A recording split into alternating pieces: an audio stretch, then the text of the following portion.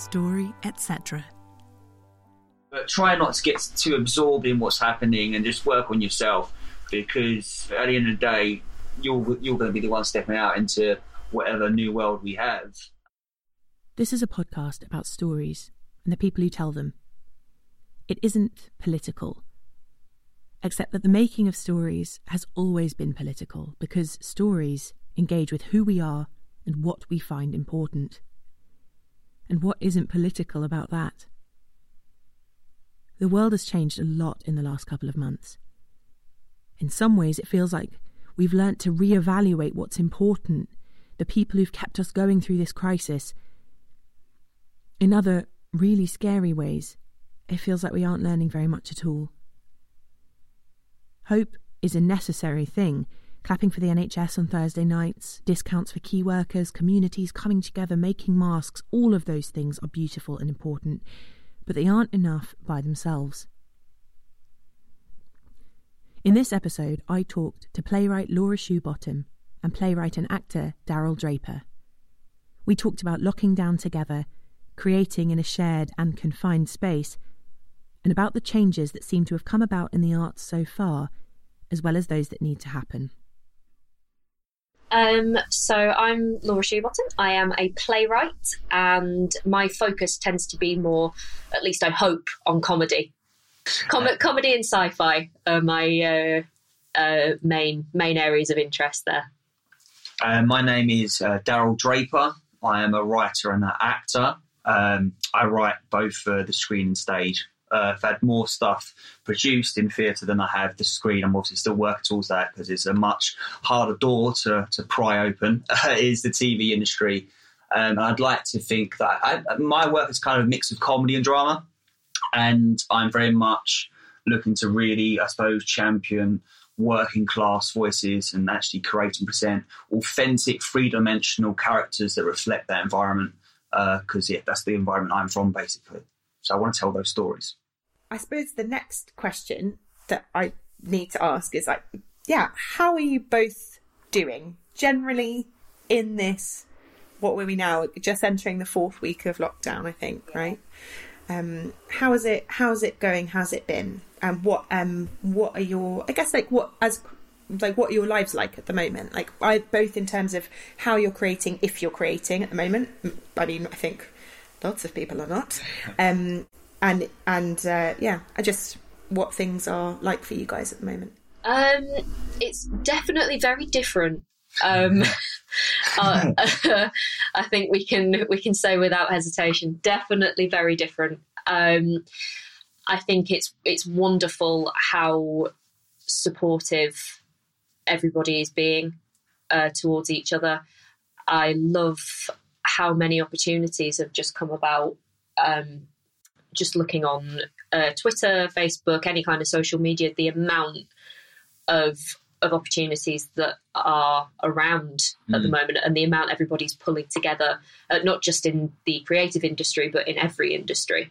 And there seems to be more paid opportunities now, you were saying earlier. Seems to be more paid opportunities now for writers than there were before, the lockdown, which is strange. It's also nice at the same time. Yeah, definitely. But as they say, one door closes, literally and metaphorically, another one opens. And as Laura was saying, there's been a rise, almost insurge in sort of creative opportunities for writers anyway. And actors as well, but obviously for, remoting. We're still keeping busy. We've both had some stuff put on BBC Radio Essex and Surrey. And also, having some more audio drama put on by Ragged Foils Productions. That's in the works. Laura, you've got one on tonight, haven't you, for BBC? I have, It's a comedy monologue. Again, I hope. And don't say you hope. It is. And it's set in a universe where weekly shops during lockdown are live streamed into people's homes, and in complete contrast to what's physically going on, as in people queuing up and having to wait longer than they normally would, this commentator is more like a racing commentator, and they're going at a mile a minute, as if everything unfolding before them is also going at a mile a minute. The thing you said about how there's been this kind of like an explosion of like opportunities in quite a different way, as in lots of them being put online, lots of people reaching out and kind of I guess like seeking to expand their networks in like a, you know, it sounds very business chatty that, but like I mean, I guess in one sense it's quite obvious why that might be the case, but it's also not necessarily, I think, what one might have expected with everything shrinking so much and like the world getting really, really small. Like, why do you think it's happened that way with these opportunities kind of growing? I think it's because I think what it is, the reason why I think there's more opportunities now than there was before is because I think a lot of people rely on creativity. You know, not just creatives. I mean, you know, as audience members, listeners, for example, you know, taking, you know, podcasts into example and audio dramas and things like that. The content needs to be there content needs to be there, so then we have to create. And obviously I think now there's probably more stuff online because now, for example, you know, a lot of mainstream theatres are closed now. A lot of, you know, radio is still continuing, but still they're on the lookout for new content to create. So I suppose there's more opportunities for people now because we've got no other option but to create from home or go online and create, you know, because as I said, other doors are shutting, so now online doors are opening.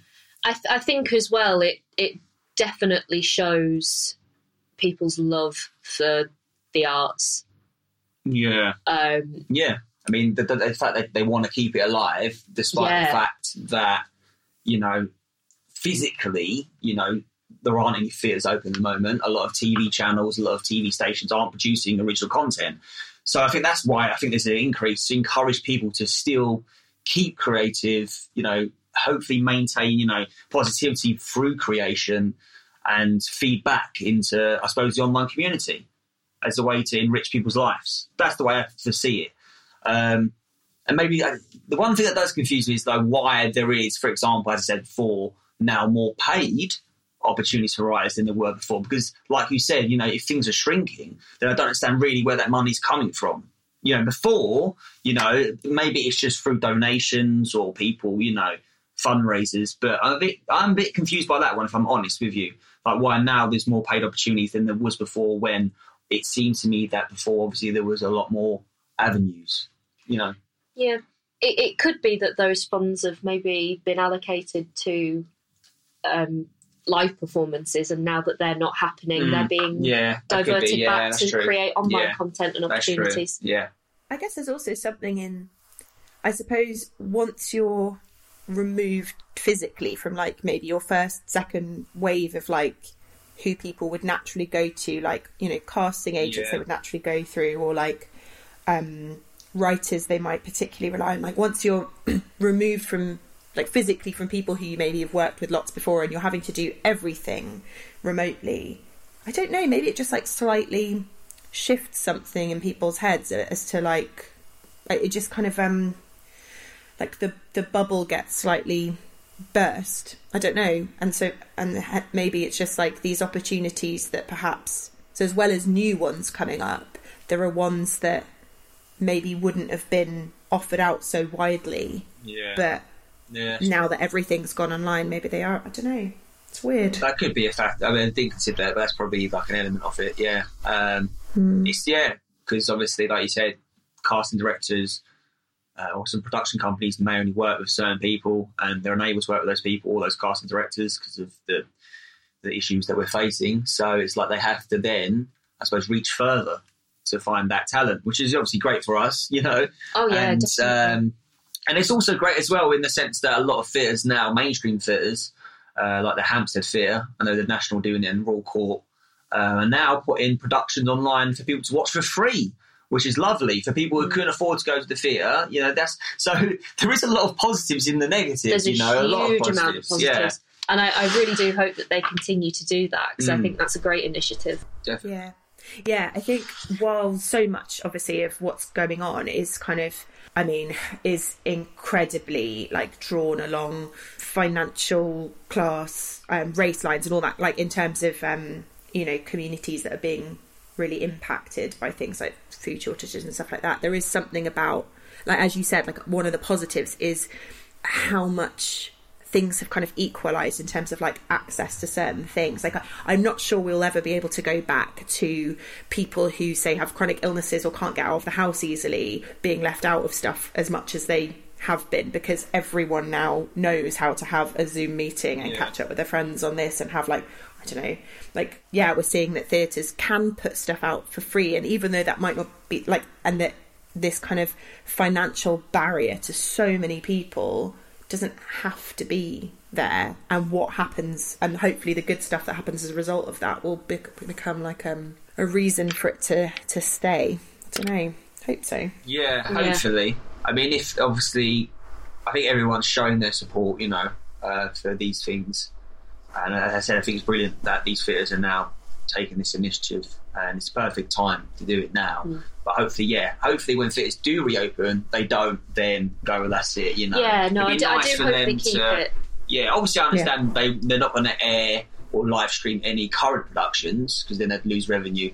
But once a production is maybe, you know, like they do, for example, films to TV, after a certain, they put them on TV, or, you know what I mean? Yeah. So hopefully they will stream plays, you know, after a certain amount of months of being released. That would be like a nice thing to do, because they're still going to capture a large audience who are going to pay to see it, because obviously, you know, it's not quite the same as actually being there, you know, experiencing theatre live, but it's still a good way to experience something that you wouldn't normally do. It's like most of my friends, you know, back home in Essex, they haven't really seen much of what I've done on stage. They've got no interest in that, to be fair. You know, the theatre is totally not their scene. That's why I'm trying to create plays and things that will hopefully draw them to the theatre. But it's out of their comfort zone. But I think if, for example, more plays were made available to them, which they could watch in the comfort of their own home, you know, in an environment that they are, you know, comfortable in, then they may be exposed to theatre more. So hopefully we'll find a middle ground, let's just say, a balance, when things return to some form of normality. Absolutely. Yeah, it's quite exciting, I think, that bit of it, hopefully. In terms of your own writing then, so you said you've had like a good sort of amount of projects and stuff that's come of this. So I guess what sorts of things have you been thinking about as a writer? Like, is there anything you're noticing in terms of like the kind of ideas you're interested in pursuing? I don't know, like, is there anything that you're noticing in terms of how your work is responding? I know it's really early days, but we've not been in that long for you to have like changed your process, but is there anything you've noticed? Speaking personally, I've tried to keep away from actively responding to what's going on. Good call. I think I've written a grand total of 2 pieces. One's been more dramatic and one is this more comedic one. But I'm trying to steer clear as much as possible unless that's the brief I'm given. Because I think right now, and I'm biased because I love comedy. Trying to make comedy. Trying to make more comedic, light-hearted pieces. I think that's the way my writing tends to go anyway, but I find myself focusing on that a lot at the moment. I've written something quite recently, and it's about, it was in response to the Mercury monologues, and the theme was magic. And I thought, well, I'm not going to interpret it literally, although that would be fun. I'm going to give that a try later. But I tried speaking metaphorically, the magic of human kindness, because I've noticed there's a heck of a lot of that about at the moment, and just more, please. Just more of that. More, please, now, please. Yes. So that was kind of a fun thing to do as well, and explore something metaphorically rather than literally. I think it is it's difficult to write during this period, I think, and stay kind of inspired, because a lot of things that are online at the moment, some of them, I'd say 60% of them, maybe 70, are focused on the current situation in terms of the call-out sort of stimulus provided will be lockdown or isolation. And I think there are too many writing opportunities at the moment focusing on, you know, the here and now. And like Laura said, you know, I don't think people really want to no, they don't. You know, no, they don't. They don't want to keep being reminded of what's happening. We know, we see on the news every single day. We get like a roundup every night. So I think people want a form of escapism, want, something to laugh at, want comedy, which is ideal, for your style of writing, Laura. They want a bit of escapism. They want to be drawn away from that reality. And I think actually for writers, and this is not a knock to writers who may be doing this at the moment, but I think writers are focusing too much on the here and now and writing about the coronavirus and writing about this. I'm not sure if those plays are going to be relevant when the theatre's open again, because as I know, me as a paid audience member, I don't want to then go and sit through something that I've experienced for the last few months. I want something fresh, I want something new, something to actually take, something that's going to integrate me into society again, So do you know what? I think there is a huge pressure on, with that said, there is a huge pressure on creatives to stay creative at the moment. And, so this is the perfect time to write. You should be able to write your masterpiece in isolation. And I think that's a bad thing to sort of be promoting. It's like, no, creativity comes when it comes. You can't force something like that. So it's hard to say really what will come out of this creatively. But I would say to anyone, look, just write what you want to write in this time. Don't feel pressured by anything that's happening around you. Write what you feel is something that is important and vital and needs to be heard. And regardless whether it is going to be relevant or not, at the end of the day, a good story is still a good story. And, a good play and good characters always stand the test of time. Whereas this one, the coronavirus, we're living through history essentially, but in a few years' time, will this be relevant? You know what I mean? I think humans are the most relevant thing to write about, and you should write about, what you know.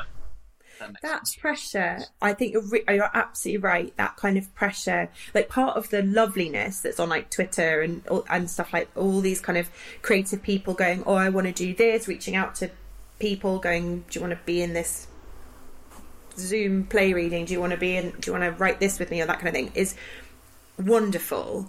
But that pressure as well of like, when the Shakespeare was in the plague, he wrote this thing and all this kind of thing.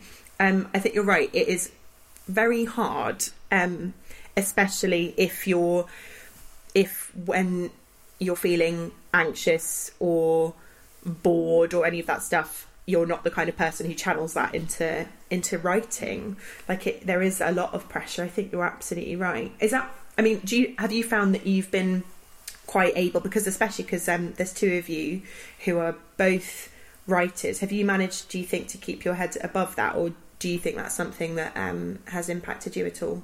I think, and again, speaking personally, it's come in peaks and troughs. Yeah. There's been times when I've been incredibly motivated and have had idea after idea after idea, and then I've had other days, other weeks where the last thing I've wanted to do is write. And I don't think there's any shame in that at all. I think that's any given day, really, as a writer. Some days you wake up and you feel inspired by something, you won't even know what it is. You just have this urge to write, you'll write. And sometimes when I was in my, peak, like, I could write, like, for hours on end. And I've got sort of tunnel vision. Once I fall into the writing rabbit hole, as I say, I find it hard to pull myself away from it. But then other days, I just won't have any motivation to write anything. And I think the issue I have at the moment is some days I do feel stifled, because I feel like you do need a breakaway. I think in order to write and to gather inspiration, I do feel like being outside and being away from home is a part of that, in the sense that you need to get away from certain things. And sometimes you can't do that at the moment, because I could be in any sort of social situation, suddenly something will hit me out of nowhere. So I haven't got that, I suppose, exterior stimulus coming in. I've only got what's here, like sort of like news online. And sometimes I can feel a bit stifled if I spend too much time at my laptop, or if I'm spending too much time on social media. And that's becoming more sort of, a day-to-day part of my life. So it's hard to break away from that. So, yeah, it's similar to what Laura just said. Yeah, peaks and troughs, really. Some days I feel like I can write. Other days I just feel stifled, really, at the moment. Or, as I said, there's that nagging voice in my head, which comes from that social pressure of, you should be writing now, you should be doing something. And I try to ignore that, because that's counterproductive at the end of the day. Is that something you guys talk about a lot? Like, do you talk about your writing a lot with each other? Or? Yeah, definitely. Yeah, we share a lot of our work with each other as well. Yeah. We've been in each other's work. To be fair, we are in the fortunate position, and we're luckier than most people actually at the moment, because we do have each other, and not only that, we're both creative, so we both can support each other. And if we need to act something out, or we need someone to help us with a self-tape or a piece of audio drama, we're lucky enough that, you know, we have each other. So it must be harder for other people who are creatives who maybe live on their own or don't have that kind of crux. So it must be more difficult for them. So we're, in a way, we're more fortunate than other people maybe in this situation. And then on the flip side of that as well, you know, if we are at a point where we just want a little bit of a break from being creative, we both understand that, you know, that's just the deal sometimes. Yeah. I was going to say, it sounds like you know, that thing they say that, you know, if you're being hard on yourself, like, think about how you would speak to someone you love in the same situation, and the fact that you are both creatives in the same situation, that you actually can do that for each other, I guess. Because if one of you is having a bit of a panic, being like, oh no, I haven't finished my magnum opus yet, and the other one can go, calm down, it's fine, have a cup of tea, watch this or something. To be fair, we keep that's sort of been our routine. Actually, we have days, don't we? We go for role reversal. I'm having a day like that, and you tell me to get a grip, and then vice versa. You know, well, not get a grip, but you know what I mean. But you know, kind of lovingly get a grip. Yeah, kind of. Look, you know, I mean, we've sort of had days like that. I think a lot of it at the moment is also, I'm trying to avoid creating out of desperation. Do you know, and creating just to keep creating. And I found myself creating out of desperation a few times, and then you look back and you think, well, I'm just doing it for the sake of it. I mean, for a prime example was recently, well, just last night, today, you know, share your Shakespeare, a trending hashtag for actors to share Shakespeare. So I was like, I haven't done Shakespeare in a while. I want to try and get back into it. You know, I've always wanted to play Iago in Shakespeare. It's my dream role. So I had a crack at that. But then I was thinking, I mean, as I said, I've always wanted to play Iago, and this might get me a lot of hate, but I've never been a huge fan of Shakespeare. So I was like, well, and then I'm starting to think, well, you know, would I be doing this if, you know, if I wasn't feeling as if I had to remain creative? Do you know what I mean? Like, would I be doing this on a normal day if I wasn't in lockdown? But I mean, I'm pleased I did it because it enabled me to flex my, you know, Shakespearean muscles once more. But I don't think I was 100% happy with the product because it felt like it was out of desperation, frustration, rather than coming at it from a more organic point of view. And I ended up deleting it today because I was like, actually, I don't think this is my best work. I think I'm just doing this because I feel like I need to be doing something to stay active. So yeah, it's peaks and troughs really. Yeah. And what are you guys? So in terms of like what you're consuming art-wise, like what you watching, what you're listening to, what you're reading, what are you finding about also the things you're choosing, and are you noticing anything different to normal? Well, we have a play library. Within it, I say library, with an entire shelf. It's a shelf. It's a single shelf on our bookcase, just full of plays. We went to the Bush Open event when they were doing plays for £1, and we got about 12 actually. Got quite a few, So we're still getting through those, and very, very. Any favourites so far? I liked Bottle Universe. Yeah. I thought that was a great play. Who's that by? I will go and check. There you go. Luxury's having a library right next to you, or a single shelf. I'm trying to think of the best play that I've read recently. I read a really good play recently. What was a really good play I read in life? Do you know, whenever someone says to you, like, for example, what's your favourite film or what's your favourite play? I know. You could know, but instantly, for some reason, it's a bit of a dick question. Like, you go blank. It's like you go blank straight away, even though you could have a full list in your head. Yeah, tell me. Simon Burt. Cool. Absolutely. I've not heard of it. I'll check it out. It's it's really good. It's set in the north as well, and I'm a Leeds gal, so. So you've got your play shelf. What else? What else are you watching? Anything particular? So we're watching Ozark on Netflix. I've seen fabulous. I've seen all 3 seasons, but I sort of introduced Laura to it, so I watched it from the beginning again. That's good. We've been watching a lot of kind of old school children's television, like Chucklevision. Nice. Love the Chuckle Brothers. Sooty, haven't we? Watching a bit of Sooty, just to recapture that childhood. Basil Brush. Yeah, Basil Brush. Very good.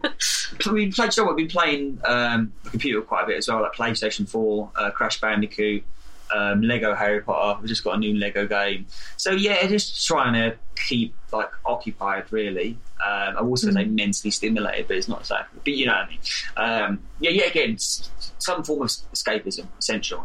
You know, and I think the games really do offer the full, you know, escapism, because it takes you to a completely different world. You can control another character that isn't yourself, not doing mundane tasks. It's active, isn't it? Exactly, yeah. So we've been playing a lot of the computer, really. What else have you been watching? I do love my classics. I've been watching Fawlty Towers, Open All Hours, things like that. Dinner Ladies. Yes, I'm just about to restart that, because it's just come on Netflix. Kudos to Netflix for putting all of those back on. Absolutely. Yeah, I'm getting through Vicar of Dibley at the moment, then I'm going to Dinner Ladies. Because I rewatched Dinner Ladies last year, so it's been quite soon, but my partner's never seen it. Oh, yes. Classic. Classic comedy. My friend Lily is also doing dance classes as well. Oh, cool. She's a trained fitness instructor, so she does West End workouts, 80s and 90s, aerobics. It's fabulous. Are they on YouTube? They're on her Instagram. She's on @LilyMay McGregor and @DanceFitness with Lily.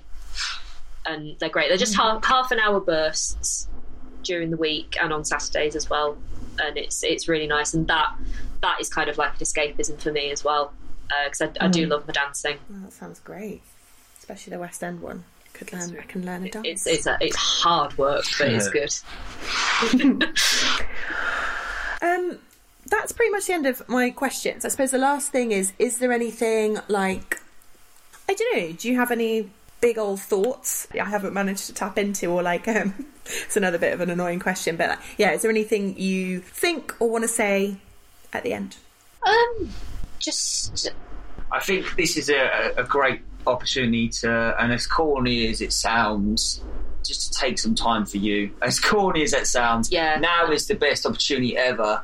Just completely escape from society, social norms. Take some time to work on yourself.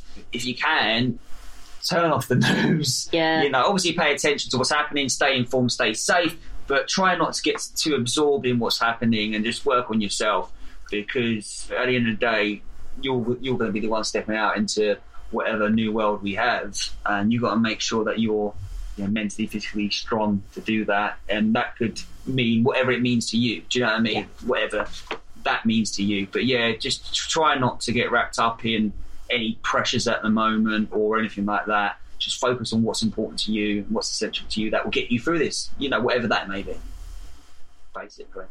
It's pretty wise. It's good. Laura, how about you? Is that just following on, really? Just look after you, and other people, of course. Don't be people. Selfish, but don't be selfish. No. Look after your friends and family and loved ones. Stay kind and all that stuff. But it's such an uncertain time at the moment. We don't know what's happening. Just live day to day. That's what we can do at the moment, one day at a time, until we're out of this. And I just hope that, obviously, because we have seen, it has brought us somewhat together more as a country, and we are more united, in some ways. And I hope that sense of alliance, carries forward, and I really hope that we continue, as I said, the positive aspects that have emerged. I hope we continue them and leave behind the negative, hopefully, and I think actually as a society, as people, we have clearly taken a lot for granted. I mean, I was just saying to Laura, when shopping, for example, I think the day when we're allowed to just walk into a shop like we did before without having to queue, imagine how amazing that's going to feel. And that's a tiny part of life which we took for granted, which we never ever. I mean, I never ever thought that I'd have to queue for half an hour to shop and there'd be restrictions and things like that, or I'd have to worry about toilet paper. Never did I imagine that happening. So if you think about that, I suppose it teaches us that we need to, wise up, to things that could possibly happen, and don't take so much for granted, and actually be thankful for what we do have, because now I think we've realised how quickly that can change, So now I think it's hopefully it'll teach people that we need to, as I said before, come together, stay united. Otherwise, worse things could possibly happen. So we need to ensure that we're in the best position to tackle them. And that's not going to happen, if we're divided as a country and if we're at each other's throats, Obviously, that's not going to change overnight. But I'm saying hopefully this will be the first stepping stone to hopefully achieving, a better way of living. Or, a way of living where we don't take so much for granted and people, Yeah, absolutely. I mean, think about, hopefully the level of respect for people who do work in the NHS and people who work in supermarkets. Hopefully they'll finally get the respect they deserve, because even before coronavirus, I don't think I've tried it, been there, done that, got the T-shirt, but I don't think I'd have the strength and perseverance to work in a supermarket on the best of days, let alone the worst of days. So now I hope when we talk about, to refer back to class and things, social class, I really hope now that certain people in our society will be viewed more equally, because of their contributions to, we realise now actually how integral they are to our society. So we can't look down on them. Thank you so much to Laura and Daryl. You can find them on Twitter at Laura Shoebottom and at @TheMeanDD, as well as via their websites, which are linked in the show notes. They've also started producing a weekly comedy web series called Bored, so I really encourage you to check that out as well. Story Etc. was produced and presented by Eleanor Rushton. The supervising editor was Pato Rushton Morales at Black Horse Studios, and the music was composed by Odin Ornhill Marson. My guests were Laura Shoebottom and Daryl Draper. Story Etc. is an Audio Scribble production. Thanks for listening.